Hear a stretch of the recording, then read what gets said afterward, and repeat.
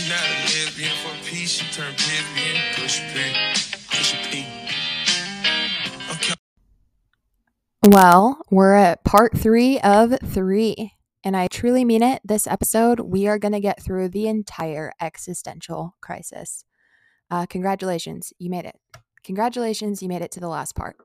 And like I said in last episode, I don't have enough to fill an entire episode of like a whole hour with stories. But what we're going to do is first half will be the remainder of the story. Buckle in because it just gets crazier than what it already was, unfortunately for me. And then we'll kind of get into like the lesson that I learned, give you guys some enlightenment, give you some positivity to end this episode with. And yeah, again, no top 3 this episode. Let's just get right into the story.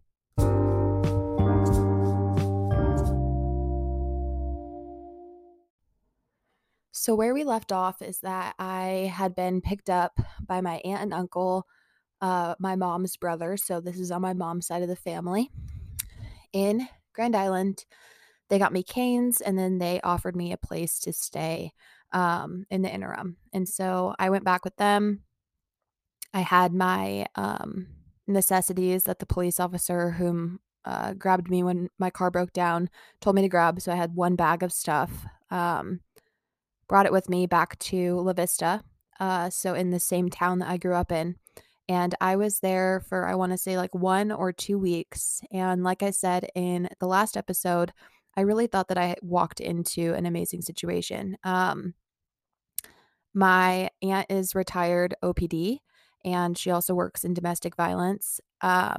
She is amazing. And my uncle, also funny. One of the uncles I felt like I personally got along with, not got along with, but like he has a very similar personality to me, very similar sense of humor to me. I was really enjoying myself while I was there. I was very much struggling while I was staying at their place. Not like in front of them, truly, like not at all. I don't tend to wear if I'm going through a hard time, and this is obviously one of my issues. I don't tend to wear it like on my sleeve, and I'm not gonna like mope around and you're not gonna know that I'm having a bad time. Usually I'm naturally wired to just always be happy. I've not always been this way, but 9 times out of 10, I have energy. I'm happy. I'm good, even if I'm not good. And that's how I was behaving there, except for my inconsistent sleep schedule, in which everyone in my family immediately diagnosed me without talking to a doctor or even talking to me about it, diagnosed me with insomnia and thought that I was crazy for having a bad sleeping pattern. When in all reality, we've talked about this, it was from the trauma that I had experienced in the last 3 months.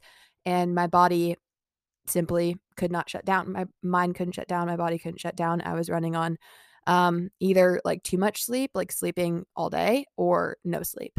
So that was the only weird thing I was doing while I was there. I'm a pretty lax house guest too. I clean up after myself. I clean for them.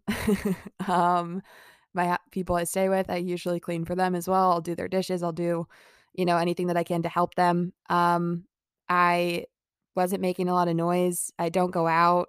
Um, yeah, I'd say I was a pretty good house guest. Um, and I was really enjoying myself. They were telling me, like you are welcome to stay here as long as you would like, until you can, like find a place, get up on your feet. You're welcome to stay here. And so I was like, wow, what a turnaround, what a turn of events. I literally said to my aunt on the day that all hell broke loose at this place, I really feel like things are turning around. Really feel like things are looking up. Like I am doing great. I'm feeling great. Thank you guys so much for giving me this home to stay in. And then I just got shat on again. Yeah.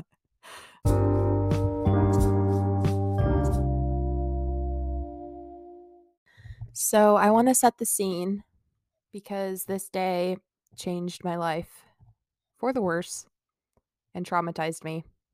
Again, this is probably like This is when I saw no light at the end of the tunnel. This is when I felt, we've talked about this on the podcast before, the mental health warrant that my family put me under that was legally binding with no legitimacy.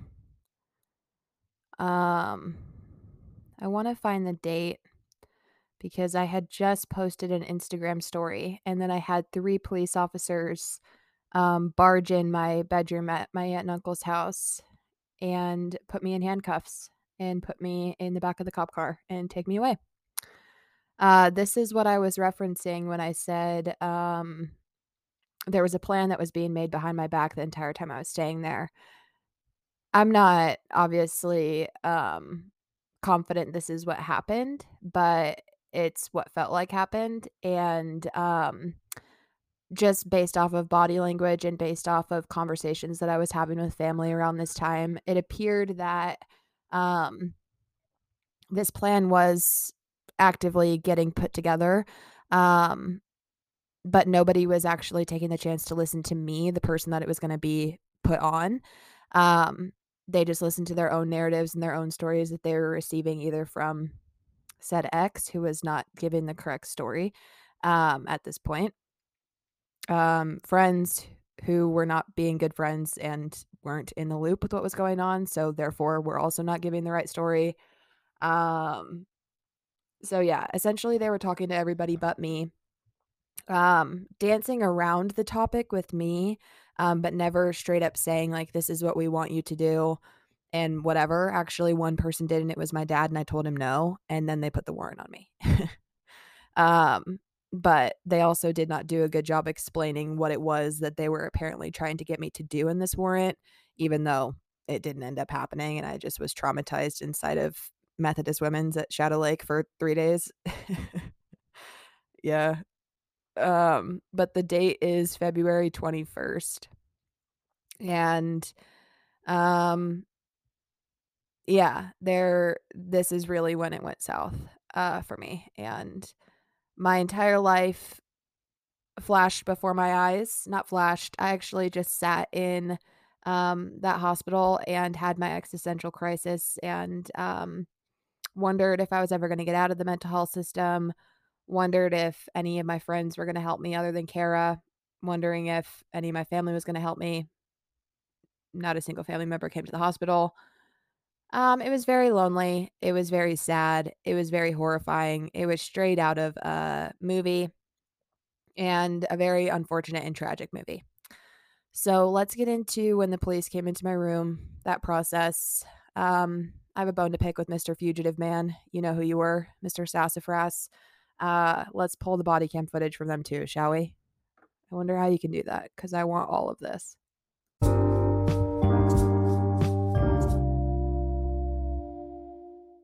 So let me paint the picture for you. I hadn't slept well that night. I was up early. I was probably up at like 5:30, which isn't unusual for me. May I say, I worked a full-time job. This pisses me off when people question me about being up early. I worked a full-time job and I woke up at 5:30 every day. I'm not a baby. I am very much sorry for these notifications going off on my watching computer. Hopefully you guys can't hear that. I'm sure you can though, unfortunately. So sorry about this. It was not unusual for me to be waking up at this time, but because everybody sees me as baby, it was apparently. So I'm up at 5:30. I couldn't sleep the night before. I just get up and start my day early. I do my makeup. I do my hair. I put on a cute outfit. I'm feeling great. I'm feeling amazing. I order my groceries for myself for the week on DoorDash. Those get delivered. I'm putting them away with my aunt upstairs. This is around the time I said things are starting to look up. Yep, how disgusting and sad.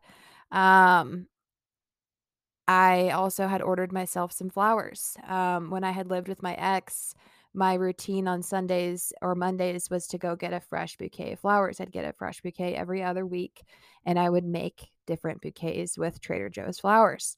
And I hadn't done that since I left that house. And I was missing that routine. I was missing my flowers.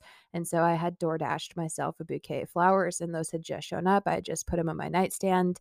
I had just situated them. I was getting in my routine for the week. And then there are 3 police officers behind me. Mr. Fugitive is the one who starts. They come in there a busting in because they thought I was like attempting to take my life.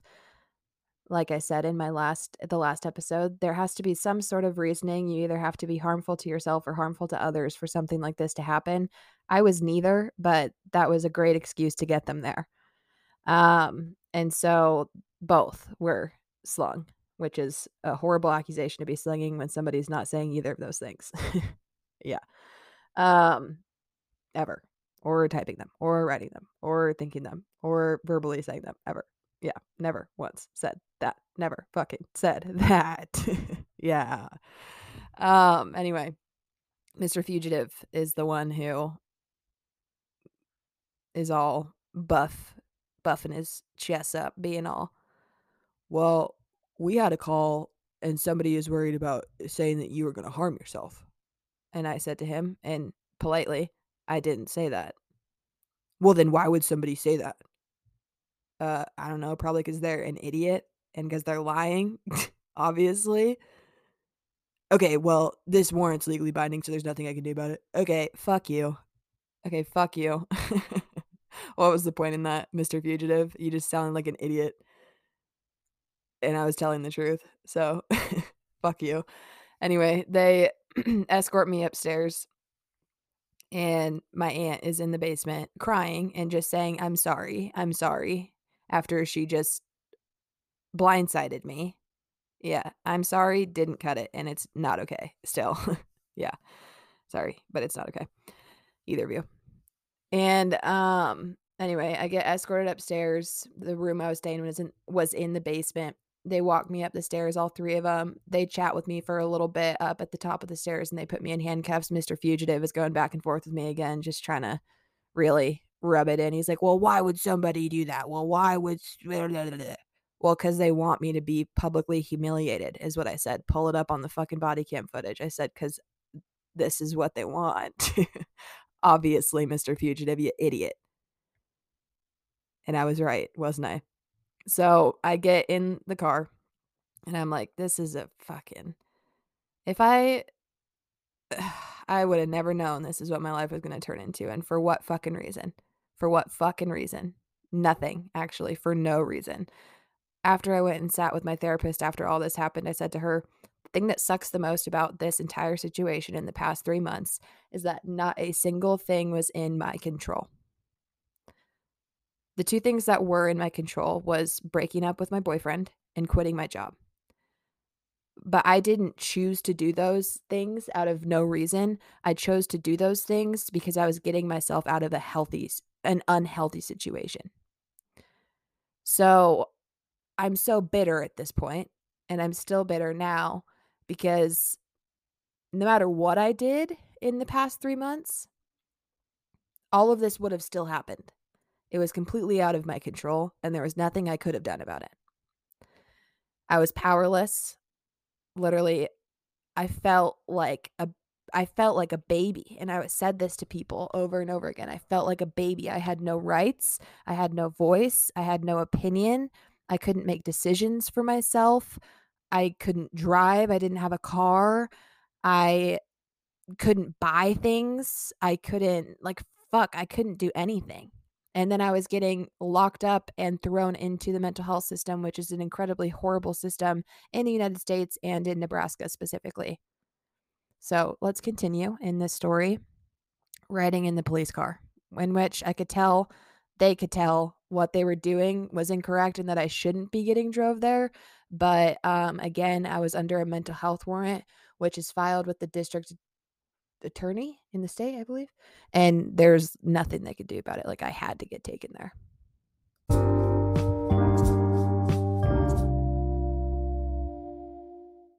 So I get taken there. The Mr. Fugitive was not in the cop car. He went in his fugitive truck thank God, get the fuck out of here, Mr. Fugitive. I was so pissed at that guy. Probably going a little too hard at him, but I was so pissed at that guy. And I had two very kind ones drive me in a car, a female and a male, walk me in, get me to check in, whatever, take me back. And then I get put in my room. I was in 3 rooms in 3 days. I moved every like morning or every night, I don't remember. But I start in room number 7 in the ER at Women's Methodist, whatever the fuck it is. I don't know. The one in Shadow Lake. Hell. Near Shadow Lake. I left him a bad review. You can probably see it. So I get there and the 2 police officers have to hand me my warrant and kind of like walk me through it. And I'm noticing they leave. I'm like, the street address on this warrant isn't correct. Like the street address that you guys picked me up at and that this warrant was placed on me at has a typo in it. And so I had this awesome doctor. His name was Matthew, and he was hot. Matthew, if you're listening and you're single, what's up? Anyway, he comes in, he's like, does an intake on me and whatever. He's like, this is bullshit, is maybe what he said. I'm not going to tell you because if it's going to put his job in jeopardy, I'm not going to say that. Yeah. And so I'm like, yeah, I agree. And guess what? There's a typo in the address. There's 3 zeros in the street address that they came and got me at and that I was staying at this point. And on the warrant, it had 2. And so I'm like, is this even legally binding? The street address doesn't exist.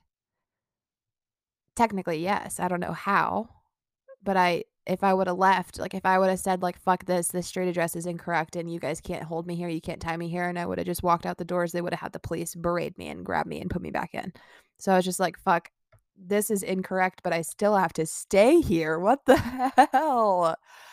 Oh, so anyway, Mr. Matthew describes what happens in a situation like this, that like essentially the only way that you're going to get out is if you get clearing from a psychiatrist, and we're going to try our best to get you out of here as fast as we can. And so I was prepared, and what the police teed me up for whatever this was, I was under the impression, like I left my phone at my aunt and uncle's, I left my everything there because I was under the impression I was just going and getting checked out and being brought back. I didn't know I was getting locked. I got my phone taken away from me. I got my watch taken away from me. Well, I guess I didn't have my phone. I only had my watch on me. My earrings, my clothes, my everything taken away from me. I had like 20 minutes with my watch and it was going to die. And I literally just mass text everyone I knew. I sent my PIN, I sent my current location, and I said, I am locked in this hospital with no legitimacy. My family put me under a mental health warrant. If there's anything you can do to help me, please do. This is where I'm at. This is all I can say. And this is all I can do. So yeah, I do that after Matthew gave me the rundown of like, you are going to be in here until you get cleared by a psychiatrist. I contact a ton of people. Then they come in, I think, take my watch, take my earrings, belongings. I change into a gown and socks and all that kind of stuff that they give you there. It was horrible. And I am beyond myself. I'm crying. It's kind of setting in that like sun's starting to set. It's settling with me that I'm going to be there for the night and that I have no way to contact anybody and that I don't know when the fuck I'm going to get out of here.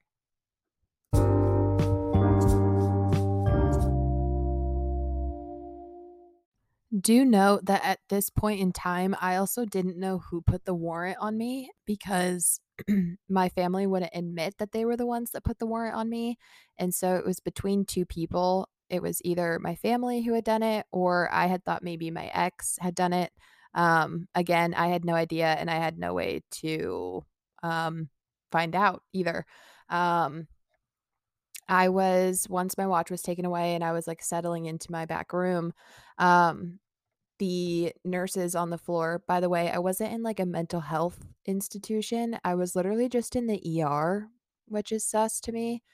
Um, yeah, so the ER nurses let me borrow a phone to make a few calls, and I believe my family first, and that's when I asked them, like, "Did you do this? Can you help me get out of it if you're the ones that did this?" And they said no to both, um, that they couldn't help me either, so crying, upset, and those phone calls. I think I called my mom, dad, I don't think they answered. I called my sister, Ashley, and she said no to both. And then I called my ex. He said he couldn't help me. I called Taylor Thomas. She was amazing and caring and loving and helping and was going to do anything she could to figure something out or at least see if there was somebody who knew somebody that could help me get out.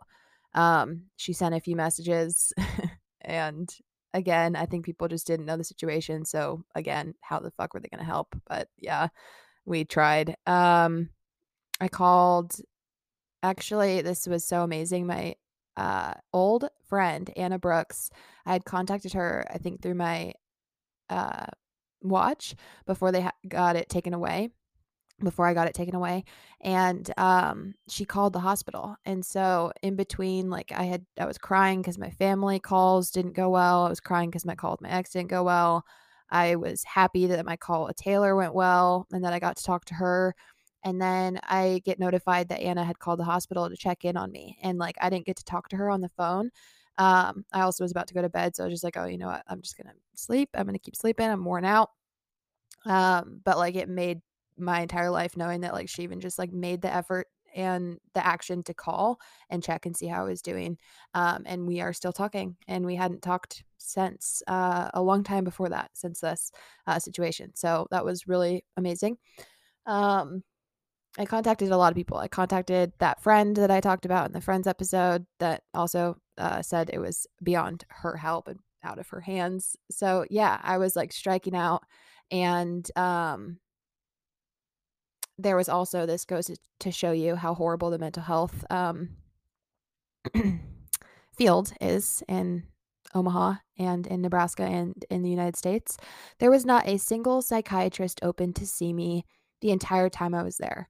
So I was locked in there for no reason. I never got to see a psychiatrist, and they couldn't get me a psychiatrist, even though I see my own therapist and I could have, like, I don't know, walked out of there and gone and found a psychiatrist my fucking self without getting put in a warrant and being traumatized. You dipshits. Like, what the fuck? Um, but that's just simply not how it ended up working out for me.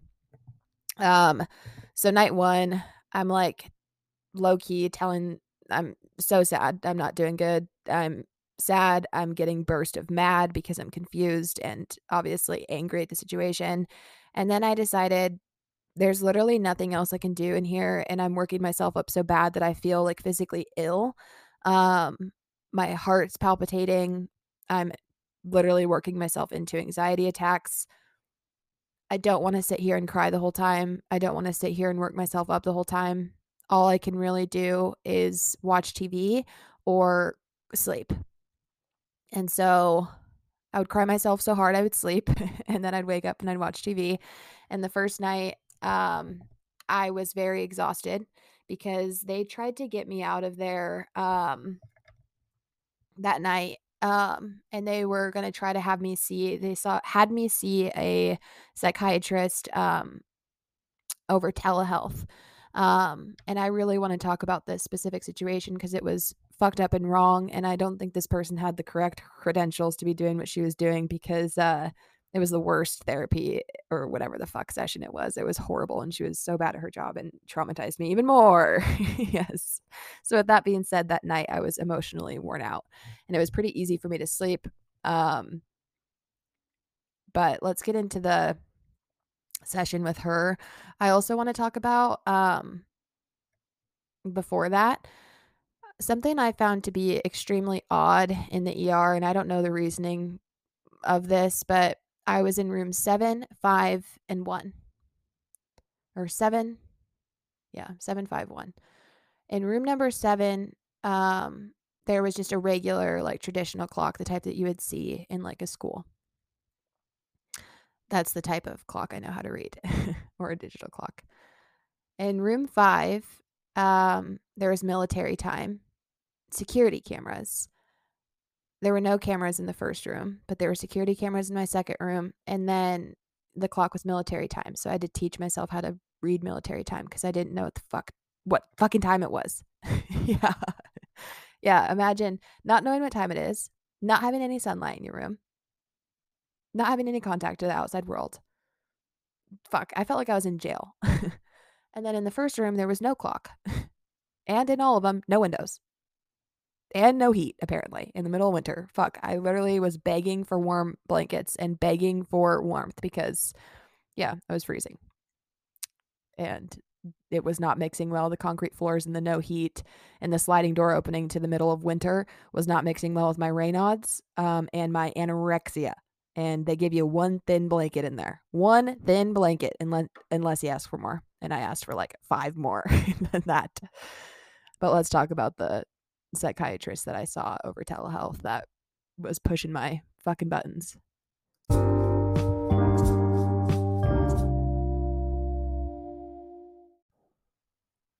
So Dr. Matthew comes in my room. He wheels in this iPad that's standing with my telehealth psychiatrist on it. And this girl was from Ohio. Ohio, and she was my psychiatrist on my case and did horribly, and it didn't even count. They couldn't count telehealth to get me out of there. So, yeah, I just painfully went through an appointment with her for no reason. You're getting teed, Queen. You are getting teed. So I'm sitting on this call with her. I think I was given lunch. So I'm eating my lunch as I'm talking to her. I know it's her job to be like doing what she's doing and talking to me to get me potentially released. I'm very aware of this. Um, but Queen had, I think it was like maybe an hour to talk to me. And she was trying to get every traumatizing thing that had ever happened to me out of me in an hour. And if you're a therapist, if you're a psychiatrist, if you're anybody who works in mental health, you should know that's not how you're supposed to handle a situation like this because it immediately sent me into fight or flight. It immediately shot my heart rate. It immediately shot my blood pressure. I literally, on camera, if we can run it back, I wonder if we can, would literally grab my chest and tell her, I don't know. Like, stop pushing me so hard. And I can't cover all of this in this short amount of time. Like, you are pulling and prying all of this out of me. I would grab my chest and say, I stop. Like, I need a second. For fuck's sake. You are pushing me so hard. No therapist should do that. No psychiatrist should do that if they're a good one. I have a very amazing therapist, or had an amazing therapist. I'm doing so well. I'm not even seeing her. What's good? I miss her though. But I had such an amazing therapist. I never felt pride. I never felt pushed to talk about something that I didn't want to. I never felt uncomfortable. I never felt um like she was insinuating something or that she had an answer before she asked me something. Like, I felt judged by the psychiatrist. I felt pushed over my limit. I felt like she was crossing boundaries. I felt like it was not handled professionally at all. And by the end, I was just upset. I was like, what the fuck kind of call was that? Where am I? And what the fuck are they doing to people in the mental health field here? Is this helpful? Is this really helpful? Having someone just trauma dump on you? And you having this, your patient remember every traumatizing thing that's ever happened to them in a span of an hour and spit it off and rattle it to you like it's a fucking Jeopardy game? Is that constructive? Is that healthy? No. No, it's not. And neither is a lot of the things that they do in our hospitals and mental health facilities in this state and this country.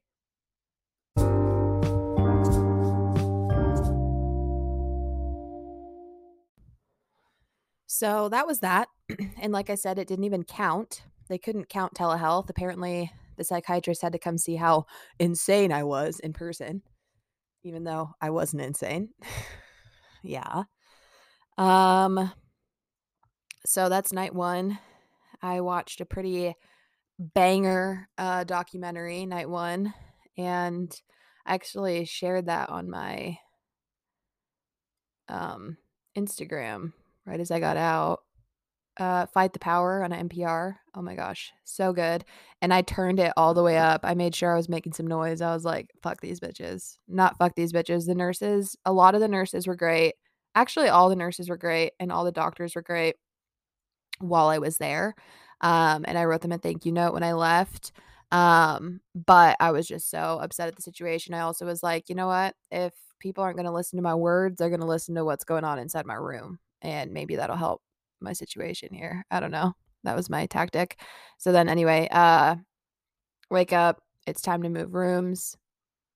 This was like either at night shift or like in the morning. I don't remember. I get moved to room 5.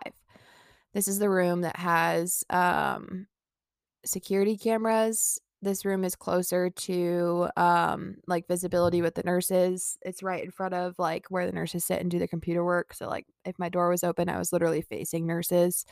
Um, and this room had the clock that was military time. I left my door open almost the whole time I was in room number 5 because I was like, I want them to be able to see me and also like see the way that I'm acting throughout the entire day to know that I'm completely fine and normal. Just so they can, I have nothing to hide. Like, look at me. What you see is what you get. There's no reason for me to be in here. I'm very upset. Somebody help me. They were trying. But again, it was legally binding and there was nothing they could do. So I keep asking, any updates? No updates. Okay, great. I'm getting upset with the food that is inside of this hospital because, like I said in a previous episode, it's not a kitchen, it's not a hotel, it's not a resort, it's a hospital. So I'm eating hospital food. This hospital food was also nothing was good for me in my eating disorder and with my reactive stomach. These people are feeding me eggs.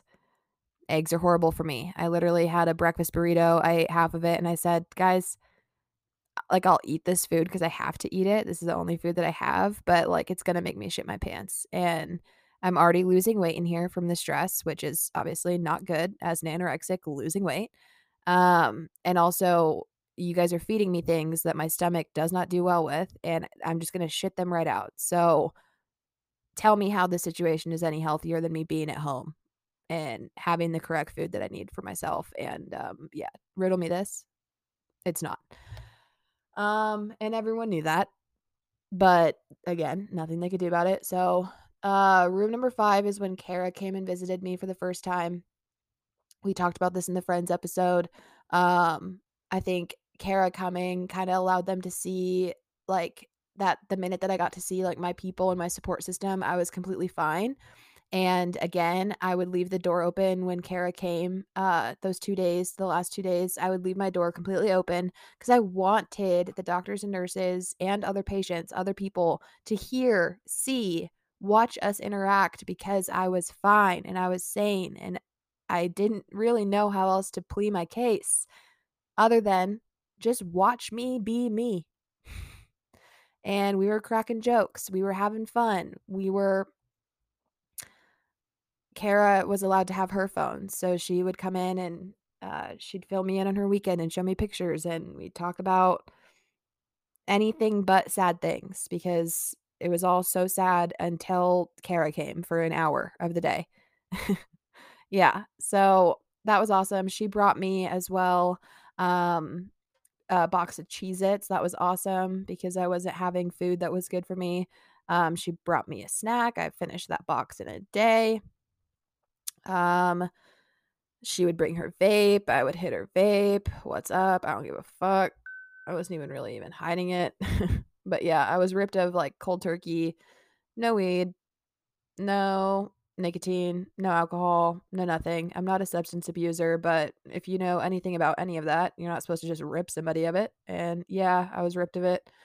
So I'd get to hit her vapey vape. That was awesome. I'd get a good buzz off of her strawberry watermelon every day. Yeah. And then yeah, last day, third day, hardest day, I'd say, which is crazy because it should have been the most exciting day. But fuck, I went through the ringer on the last day as well. But I got out and I got discharged in room number 1. And let's get to that day.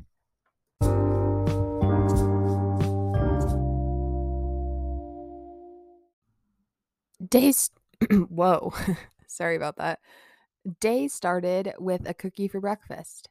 I had a cookie left over from dinner that I didn't eat. And I woke up and I was like, I have a good feeling about today. I have energy. I couldn't sleep that I actually don't remember, but it was late or early. I don't remember.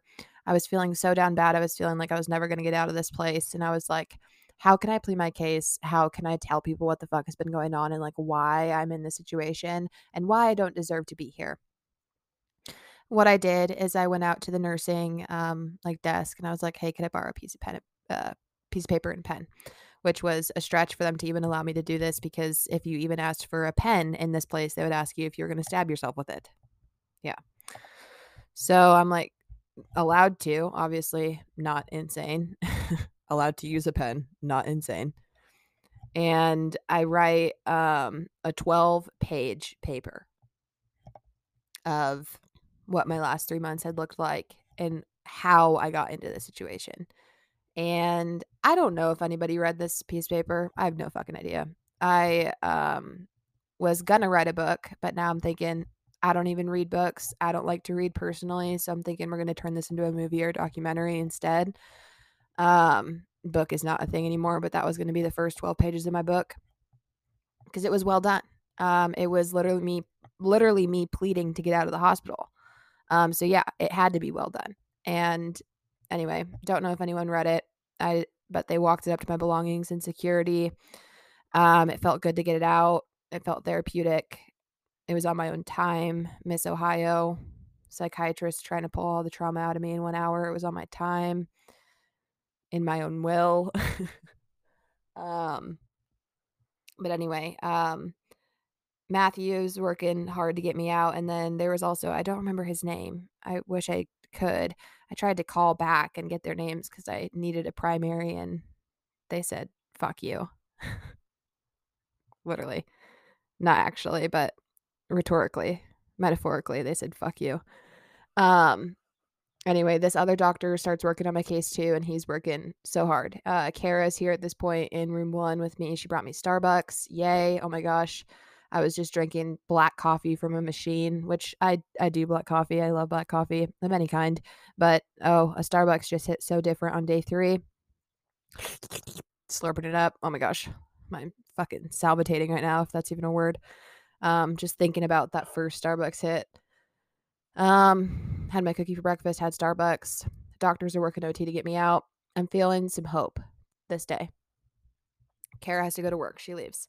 And we're getting some positive reinforcement. We're like, hey, we're making some movement. I'm thinking we're going to get you discharged today, is what we're hearing from the nurses and the doctors. And so I'm like pissing my pants, but trying to stay cool because I'm like, I could also see me being in here for like 3 more days. So don't get too excited. Kara leaves and she's like, okay, keep me posted.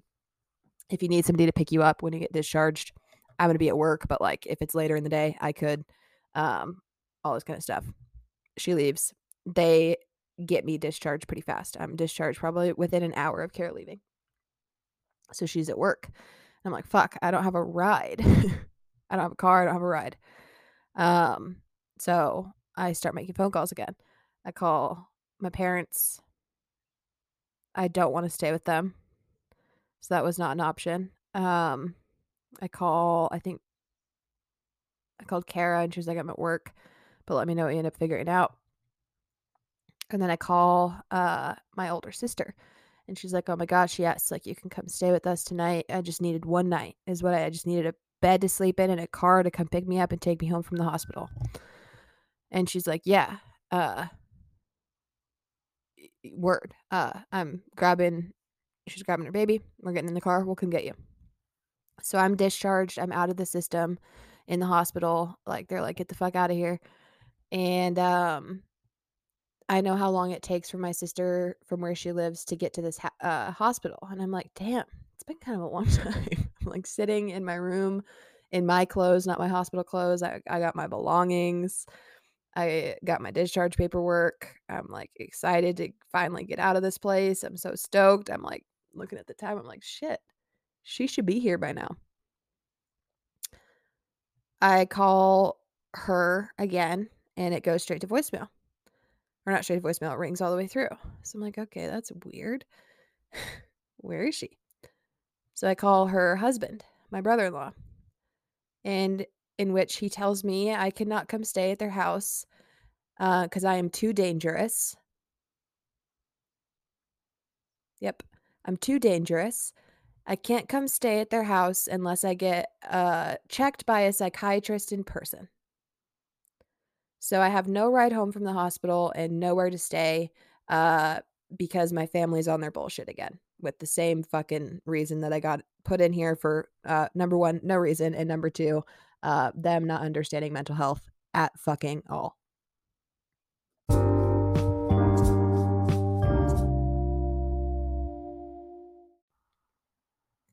So now I'm discharged and out of the system and I have nowhere to go.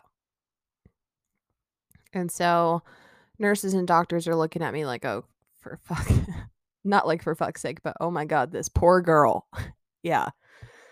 And they offer me, well, you could go to like the Sienna Francis house. Like, that's how literally I had no options. Yeah. I'm like, no, let me call my friend Kara again. I feel horrible. She's like my mom right now. Let me call her again. I'd be willing to wait in like the lobby until she picked me up. But let me just call her, see what happens. As I'm calling Kara, the floor nurse gets 2 phone calls. So this means my family is working, letting people know that I am discharged and I'm getting out.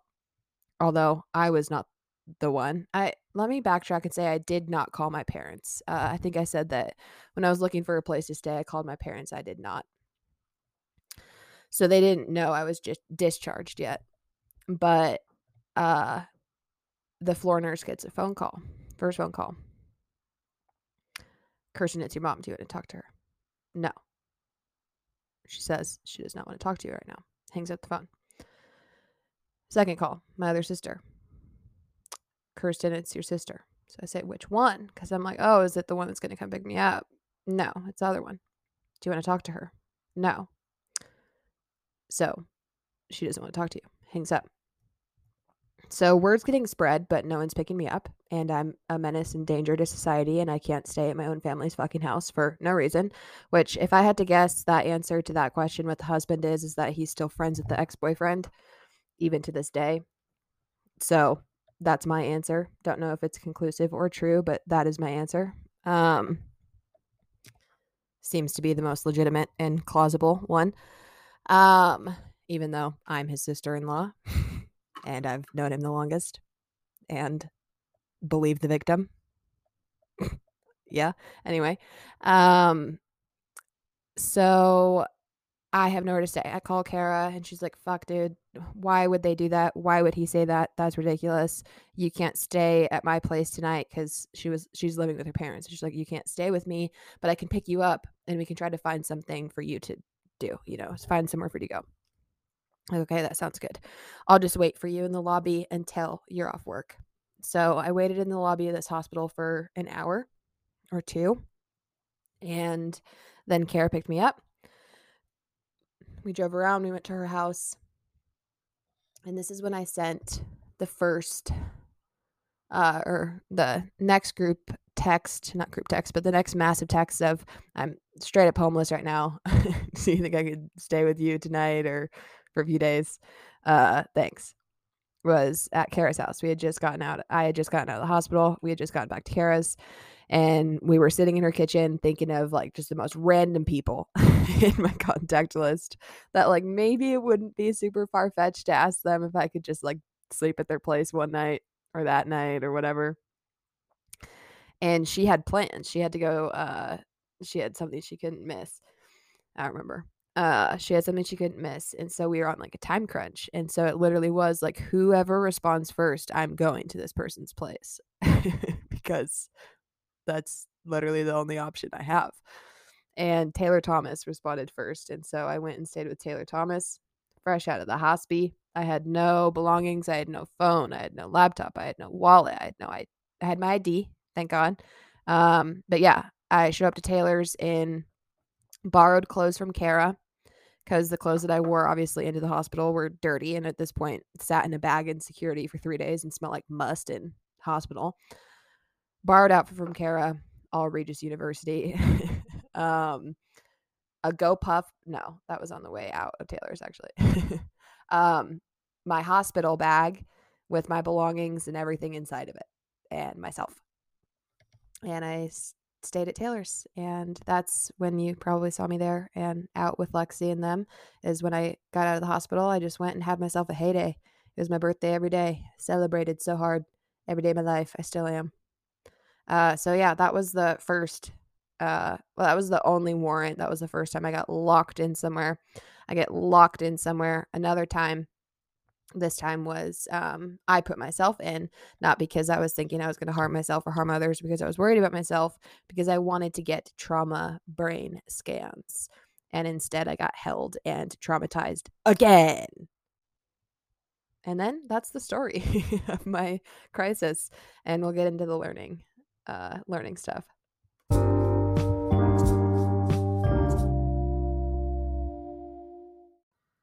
So before I get into the voluntary check-in, I stayed at Taylor's for a few days. Um, and that was great. It was really good to stay with her. It was really nice to our friendship had already been rekindled. It's been rekindled, but we hadn't been hanging out and we hadn't been talking much since prior to this. So it was really nice to have that time with her and to also get some girl time after that situation in the hospital. I desperately just needed to go out, relax, enjoy, watch movies, go out, get a drink, go on walks, sit and chat, just girl it up. And I got to girl it up.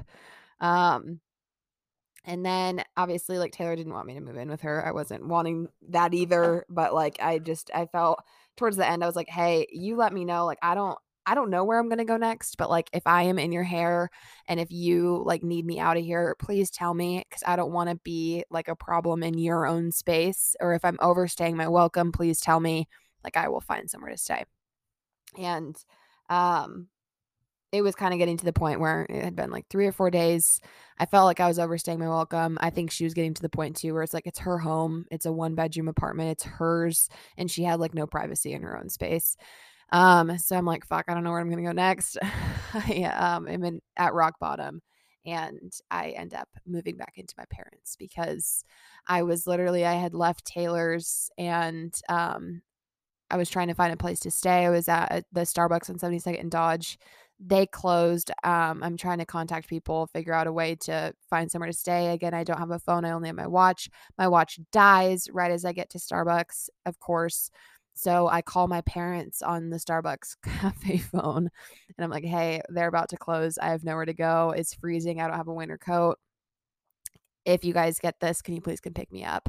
I'll stay in the area, but they're going to be closing soon and I don't have a phone. So please, please."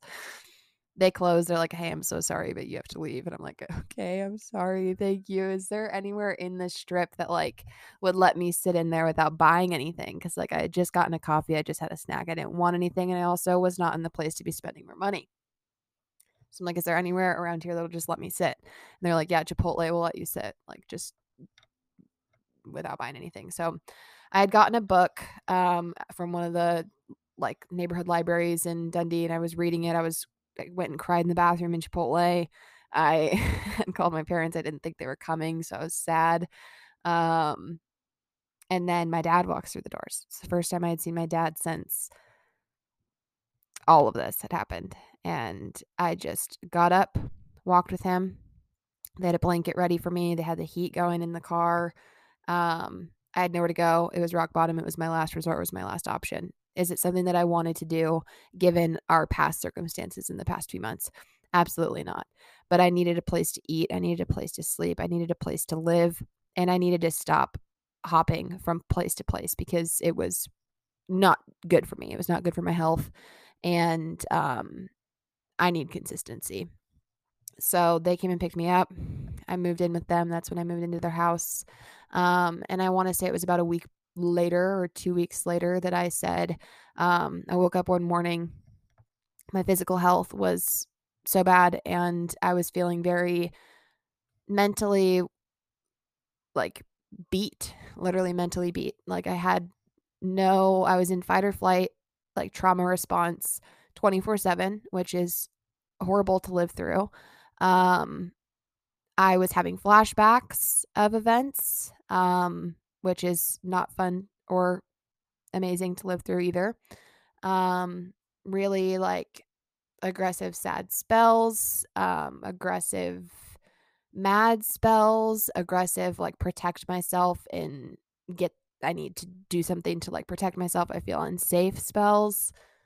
That would be the fight or flight. But yeah, I woke up one morning, and this was like 2 weeks after I'd been with them.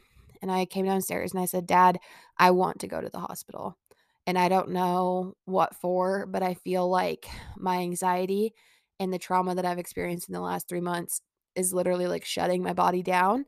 I feel frail. I feel weak.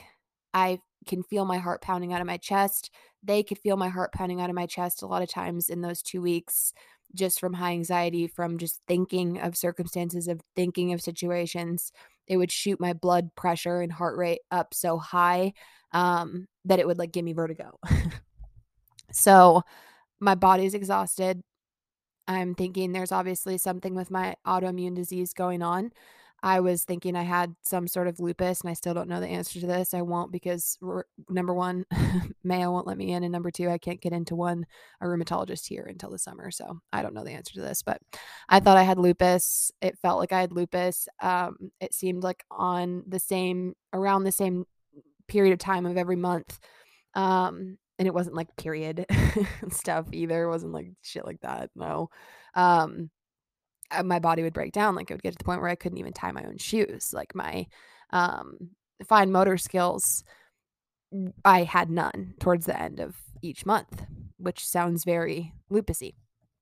So that was a concern of mine. And then I also was concerned that, like I've discussed in other episodes, trauma can eat at your body from the inside out. And with the way that my heart was beating, with the way that my blood pressure had been acting, going up and down, having really low blood pressure and having really high blood pressure with my anxiety episodes, I was worried that that was having an effect on my heart or my organs. And so I wanted to get that checked out.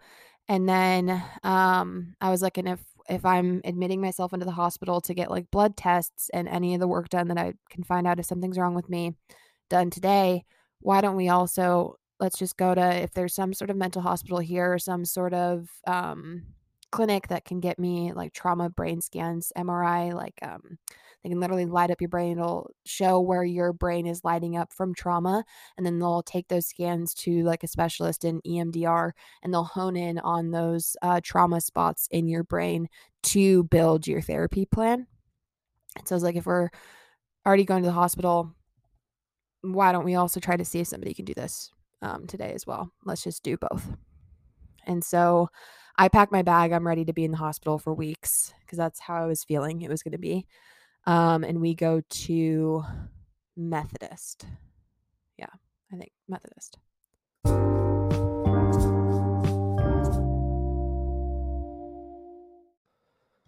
Get to Methodist, ER, go back. The first, obviously, they have to ask you this if they're doing blood tests, but have you had any alcohol? And my answer was yes. I had 2 or 3 Cayman Jacks. It was like noon on a Saturday. Nice spring day. And they teed me up to go to, they were trying to fucking tee me up like I was a substance abuser because I told them I had 2 to 3 Cayman Jack margaritas on a Saturday at 22 years old. The first thing that the nurse asked me was about that. And I was like, you fucks. You fucks. Any other 22-year-old, most 22-year-olds on a Saturday are blacked out in the street right now. So fuck out of here with that. Obviously, that's not why I'm here, you fuckheads. Ugh, these bitches. So immediately I'm like, no, I don't abuse substances, and no, that's not why I'm here. And I get my blood tests and everything comes back no internal damage. Yay. And the ER can't do anything about rheumatology cases. So I'm SOL on that. So still, again, don't have answers on that because I couldn't get them that day. But no internal damage, yay. And then we see that Lasting Hope is the only mental health clinic open. Most are only open Monday through Friday.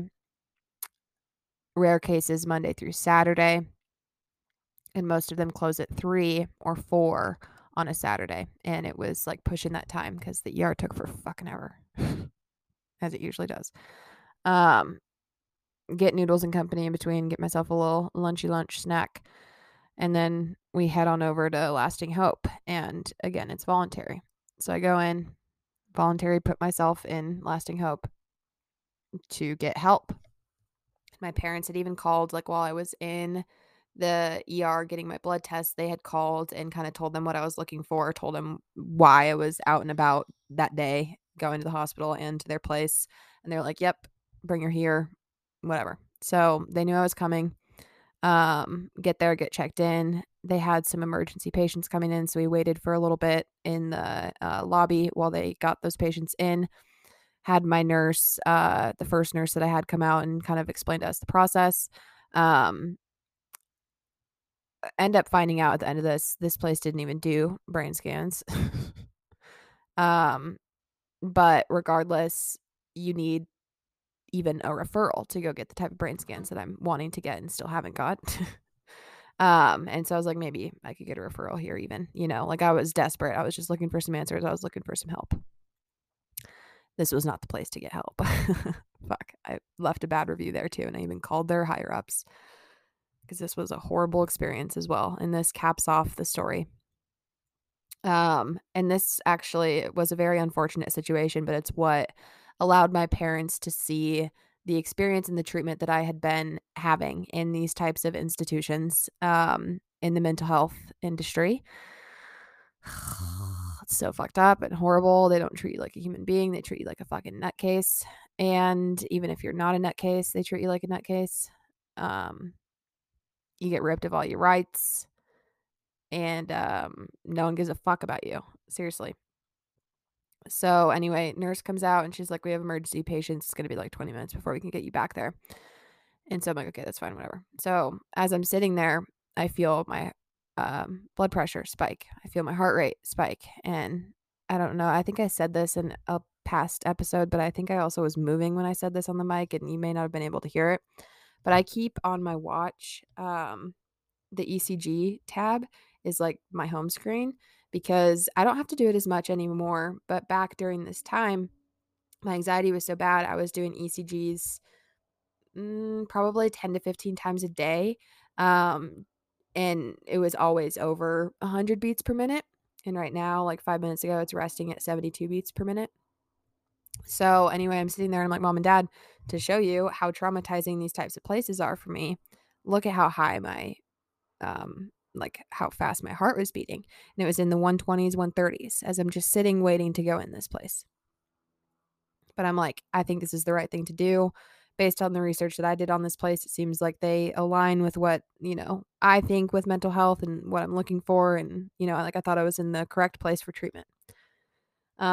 She explains to me, like, once you get back there, you're going to change into your scrubs, you're going to change into your socks, we're going to have to take away your belongings, all that kind of stuff. So I ended up leaving my belongings with my parents this time because I was like, fuck, I'm not having it be locked up here. They're taking my shit back home.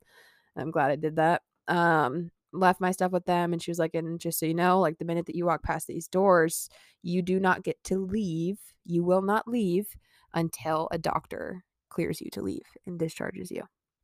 And in my head, I'm like, I'm not feeling suicidal. I'm not feeling harmful to others. I'm not feeling harmful to myself. I feel fully sane. I'm just looking for help and like a referral for these freaking scans and for somebody to like hear my story and just be an ear and then also give me the right steps, like give me a plan for fuck's sake. I'm the mental health expert in all these situations when I'm going to seek help from mental health experts is what I found out. So yeah, you won't be able to leave until a doctor discharges you.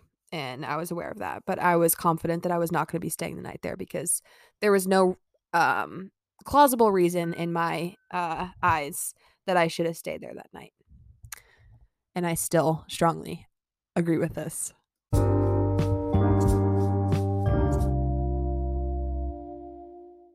So I start off with a very kind nurse. This was day shift nurse, and she was the one that was kind of giving me the rundown in the lobby. She brought me back. I changed into my scrubs with her. She did a COVID test on me, ran my vitals.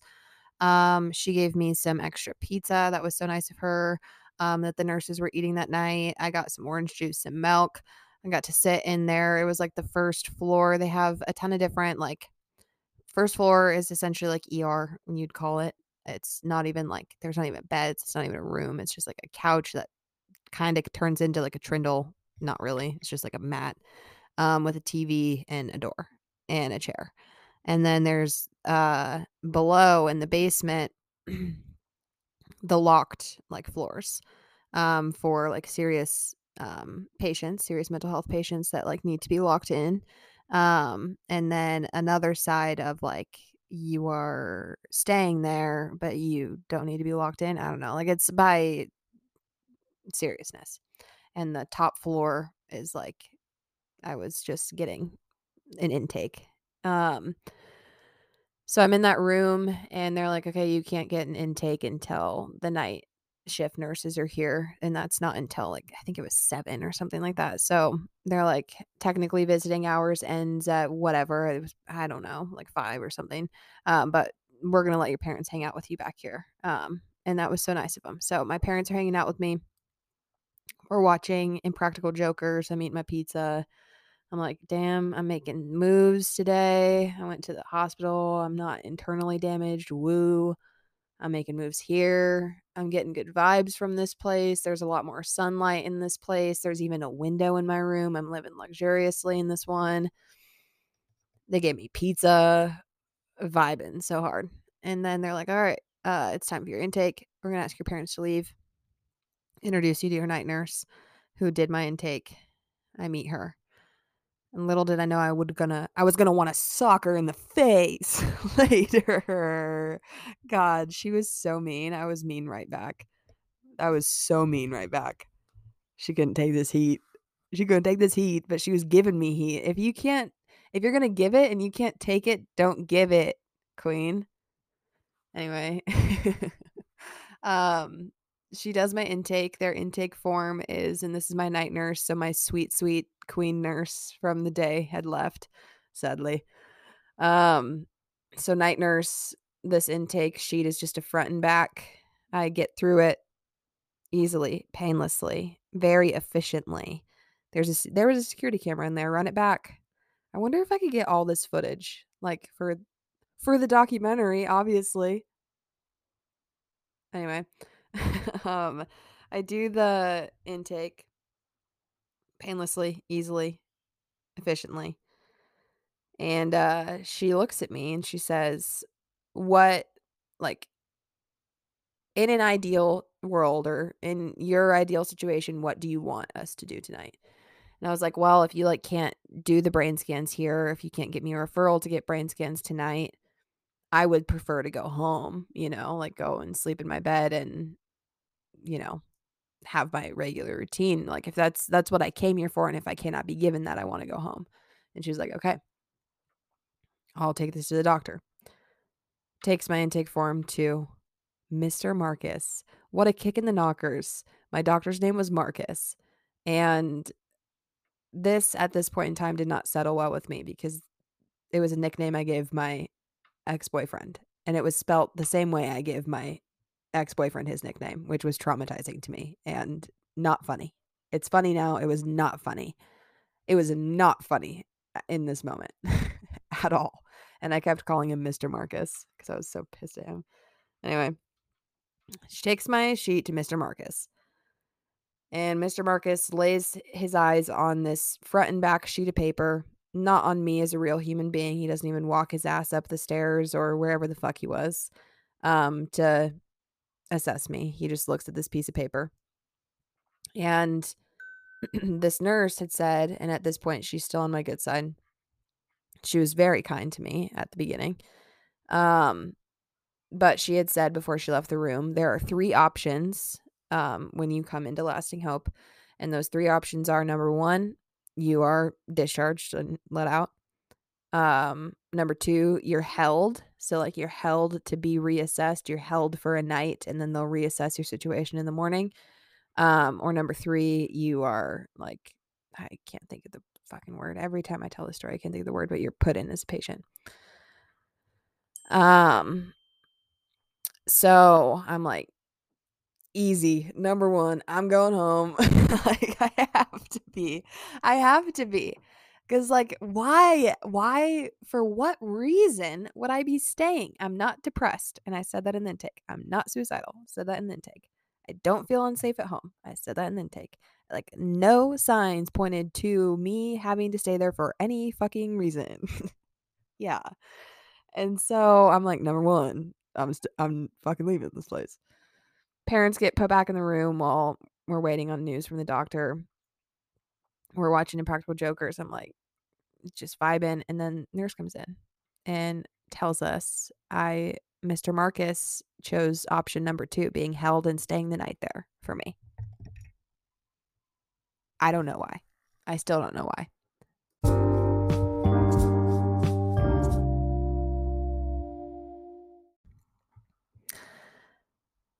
So when this news is shared, I immediately start hysterically crying. And so do my parents.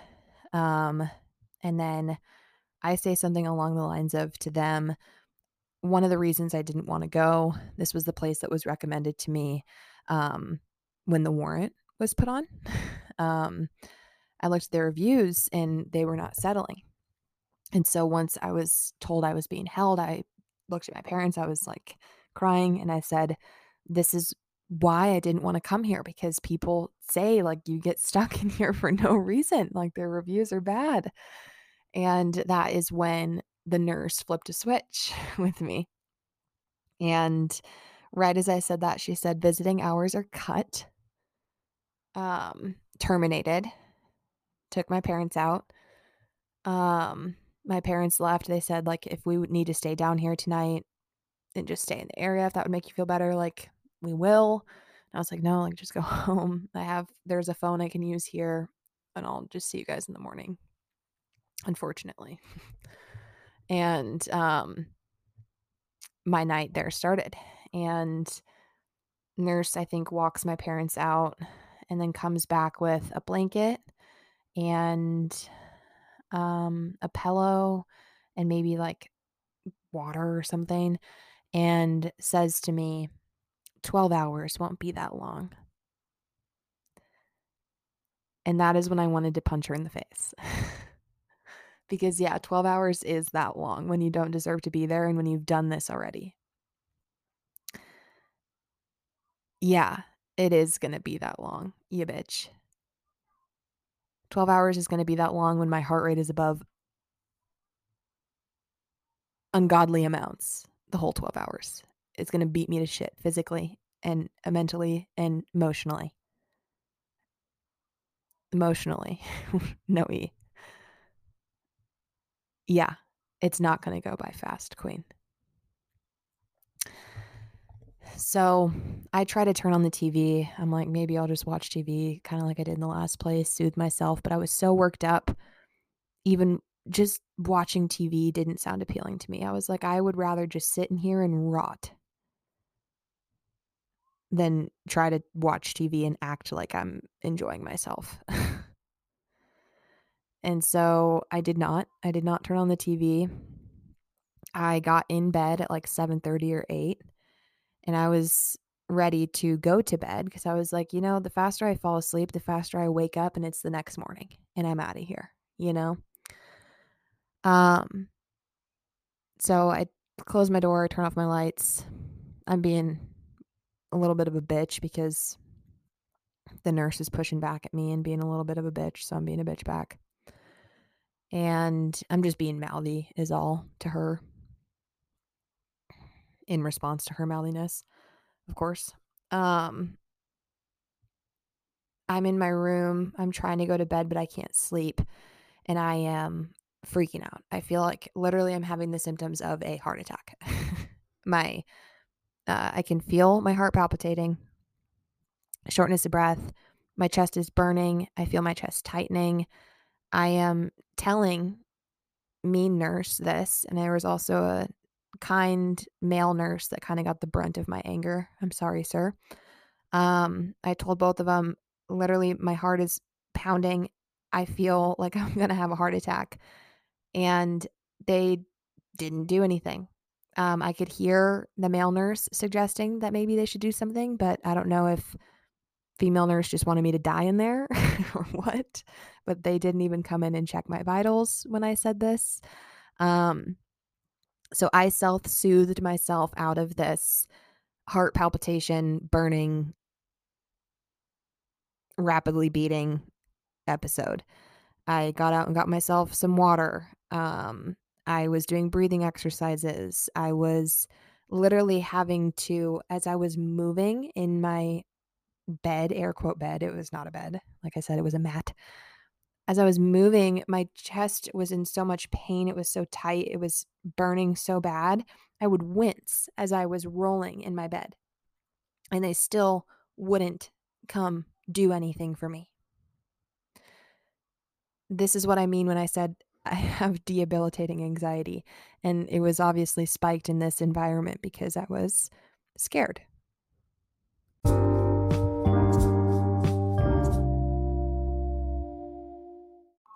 So I'm straight up just fighting for my life until I fall asleep, literally, and telling the nurse that. Like, I'm literally gonna, and I'm looking into the security camera. I did this in all the places because when I knew there were cameras, I knew there were people watching the cameras, I'm sure, at one point. So I would speak into them. And I was saying into the camera, I'm literally, you guys are gonna have a fucking case if I don't wake up. And I'm literally saying I feel like I'm having a heart attack and I die in here. Oh, you guys are gonna have a case on your hands. I was saying that in there, yes, because they would have. Glad I didn't. Count your blessings. Count your blessings, lasting hope. So yeah, made it through the night, woke up. 7 a.m. is when they said Mr. Marcus would come and reassess me and either keep me or let me go. Mr. Marcus never showed his face to me. Obviously, I wake up and mean nurses left because she was on night shift, and I had a nicer, actually just nice period. She was a nice nurse in the morning, who also unfortunately caught the brunt of my anger, but I was very angry at the situation and just my life at this point in time. So I apologize for that. I woke up pretty early. I had some time, and I was out of there a little later than 7, I'm pretty sure, which sucked. Mr. Marcus never showed his face, pussied out. I got discharged by the nurse and went home. Oh, watched some Step Brothers and then went home. Had some breakfast there, cereal, and then went home and didn't get any help for mental health. So that is the crisis. That is the crisis in 3 parts. So let's get into what I learned from my crisis and what I'm still actively learning from my crisis.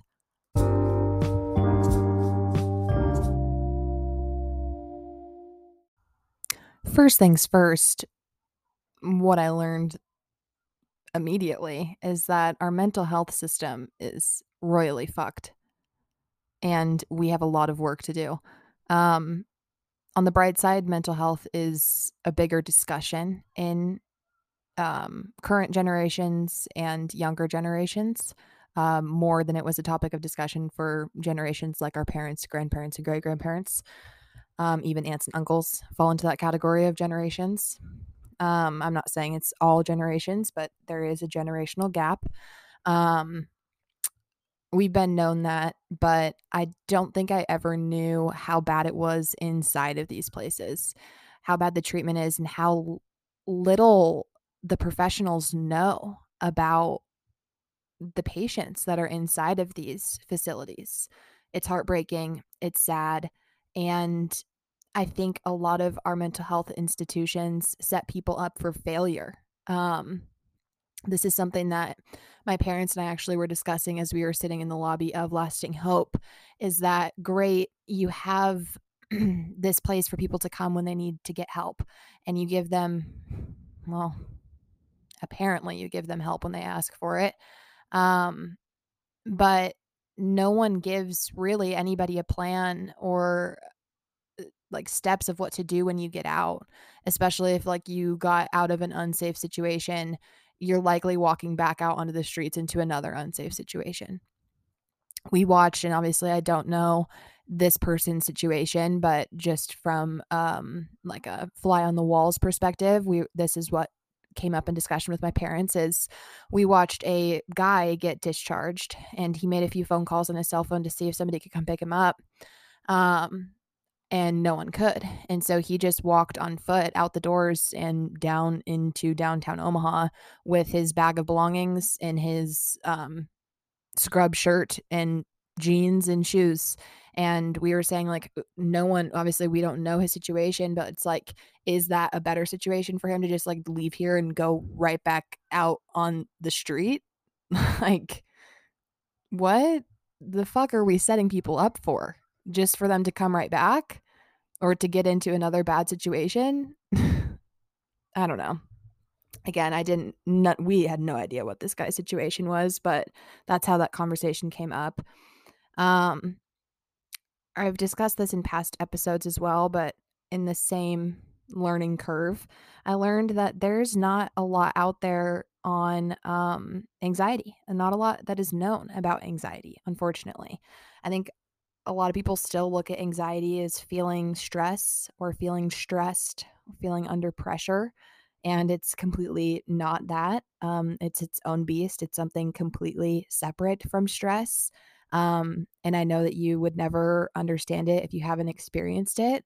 But there has to be, there just has to be a way that our world can be more understanding and learn more about these types of things if especially so many people in our world experience and struggle with this type of mental illness.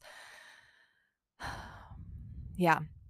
So, in our mental health system in the United States and in Nebraska, if you are simply like me, just anxious and not depressed, you're anxious, you're not homicidal, you're not suicidal, you don't get help. I'm serious. You won't get help. But if you're suicidal and you're wanting to harm people and harm other people, then you will get help. Congratulations. It's fucked up. It's horrible. I'm glad they give people help, but it's like, I'm not convinced that help is great either, for fuck's sake, at all. Um, so yeah, mental health is a discussion, yay, in today's day and age, but it's definitely not a good practice. It's definitely not a good practice in the health field. Um, I don't know if it's because we had so many nurses going through school during COVID, chegging their way through it, cheating their way through it, or what happened. But if we could teach some empathy in nursing school, give these nurses a heart, give these nurses, I think sometimes when they've been out of school for a little bit, they forget that they're taking care of real human beings and that like the person you're taking care of is a daughter, a son, a wife, a husband, a friend, grandma, a person that deserves proper care and to be treated with dignity. Um, and I think a lot of people have forgotten this bedside manner. That is one thing I learned.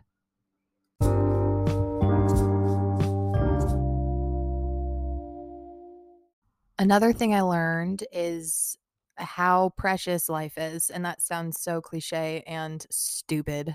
Ugh, gross. No, but seriously, life is so fragile and it can be flipped upside down tomorrow. You could be in the best stage and having the best day of your life, and tomorrow it could all change. And so, YOLO. So, YOLO. YOLO with constraints, YOLO with boundaries, YOLO safely, but YOLO. I used to be so uptight. I used to be so, I need a plan for my life right now. I need to know what my next 10 years to a T are planned out like. I need to constantly. I was always worrying about what was next. And I can proudly say I don't give I don't give a fuck what happens in my days anymore. It is what it is. Jesus, take the wheel. I'll end up going where I need to be. I will be on time. I will still be my normal self, but I could care less. Um, you know, I'm not going to stress. Too blessed to be stressed. There's Life's too short, life's too fragile to be worrying about silly, stupid things like, is someone going to think my outfit's weird? Is someone going to think my Instagram post is weird? Is someone going to think that my new hair color is ugly? Is someone going to think that what I went through is not true? Is everybody else's opinions but mine fizzled into thin air after this experience, because life is fragile and I don't give a flying fuck anymore, because YOLO. And that's my second lesson. But I do want to get a little more sentimental with it, is that I literally, almost lost my life a few times in the past 3 months. And it's unfortunate to say, but it has completely changed my perspective on life. I told my parents once I moved back into their house, like, it was sad, but it's so pure. And it's what happened to me after all of this, is that I literally found joy in such small things. And I still am. It's kind of as like time has been passing, more time has been passing, I'm not as jazzed by the small things anymore, just because I've been doing said small things like every day now. But when I was getting back into a routine, and when I was getting back into a home and just like my regular life again, after it had gotten flipped upside down and I had been living with other people, I'd been hospitalized, I had been berated by police, I had been everything. um, like just driving a car, driving my car, driving a car, having the windows down, simply driving, going to the grocery store. The first time I got to go to Target was magical. And that's not like sarcasm or a joke. Like, it was literally amazing. Um, Sleeping in my own bed, going for a walk, just being alive, being here, being around still, and like being on the mic right now. Literally, every day is a blessing. Every day is another chance. Every day is a gift. It's a gift to get out of bed in the morning. It's a gift to be able to walk on both of your feet. It's a gift to move your legs. Everything's a gift. And yeah, it really, really pounded that into my brain in the last few months.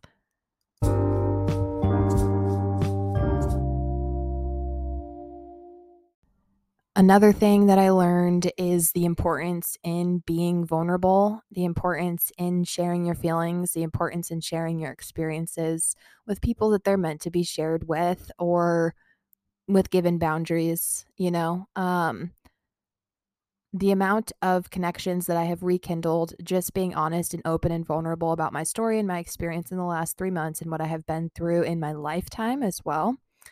Um, just having people who resonated either with my story, with my experience, and or they have been having a similar experience with their mental health, that we can have a common ground and confide in each other, and or just say, hey, I'm here for you, you're here for me. If you ever need to talk, I'm here for you, and I've been, you know, supporting you from afar. There's incredible value in that. And also, I think social media and the internet, and I'd say social media and the internet formed this, but the notion that everyone else's lives are amazing and no one struggles and no one has these crazy, horrible, sad things that happen to them, because social media is a highlight reel. People tend to share the positives, people tend to share the good news, but how often do you hear people talking about the bad things that have happened to them? I don't think we always need to talk about the negatives, but I do think like opening up about the bad things, opening up about the scary things, opening up about the embarrassing things. Like, this is embarrassing. I had a mental health warrant put on me. That's embarrassing. It's not embarrassing, honestly. I mean, I'm not. I was embarrassed back then. I'm not embarrassed now. I had nothing to be embarrassed about, but it's not something that everyone would choose to share. I would have not chose to share that years ago, but I'm at the point now where it's something that it happened to me. It's a part of my story. It's a part of my life. It's a part of something that I think of daily now. And maybe it'll make sense to you now why I live the way that I do or why I act the way that I do now that you know my entire story of the struggles I've endured in the last 3 months. Maybe you look at me in a different way in which you feel like you could open up to me now and vice versa. Or you don't know me personally, but now you feel like you have some sort of connection to me because you've experienced something similar. It's so important to talk about your struggles. It's so important to talk about the bad things that have happened to you because you have no idea who you're speaking to and how they may connect with what you are saying. So, yeah, I'll say one more lesson and then we are out of here.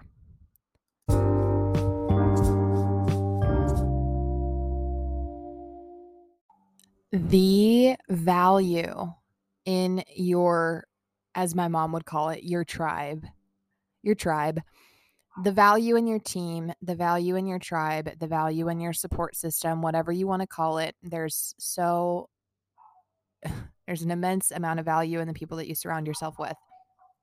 And this is something obviously I discussed in the Friends episode, but I have had to kind of like rewire my brain and reassess my support system.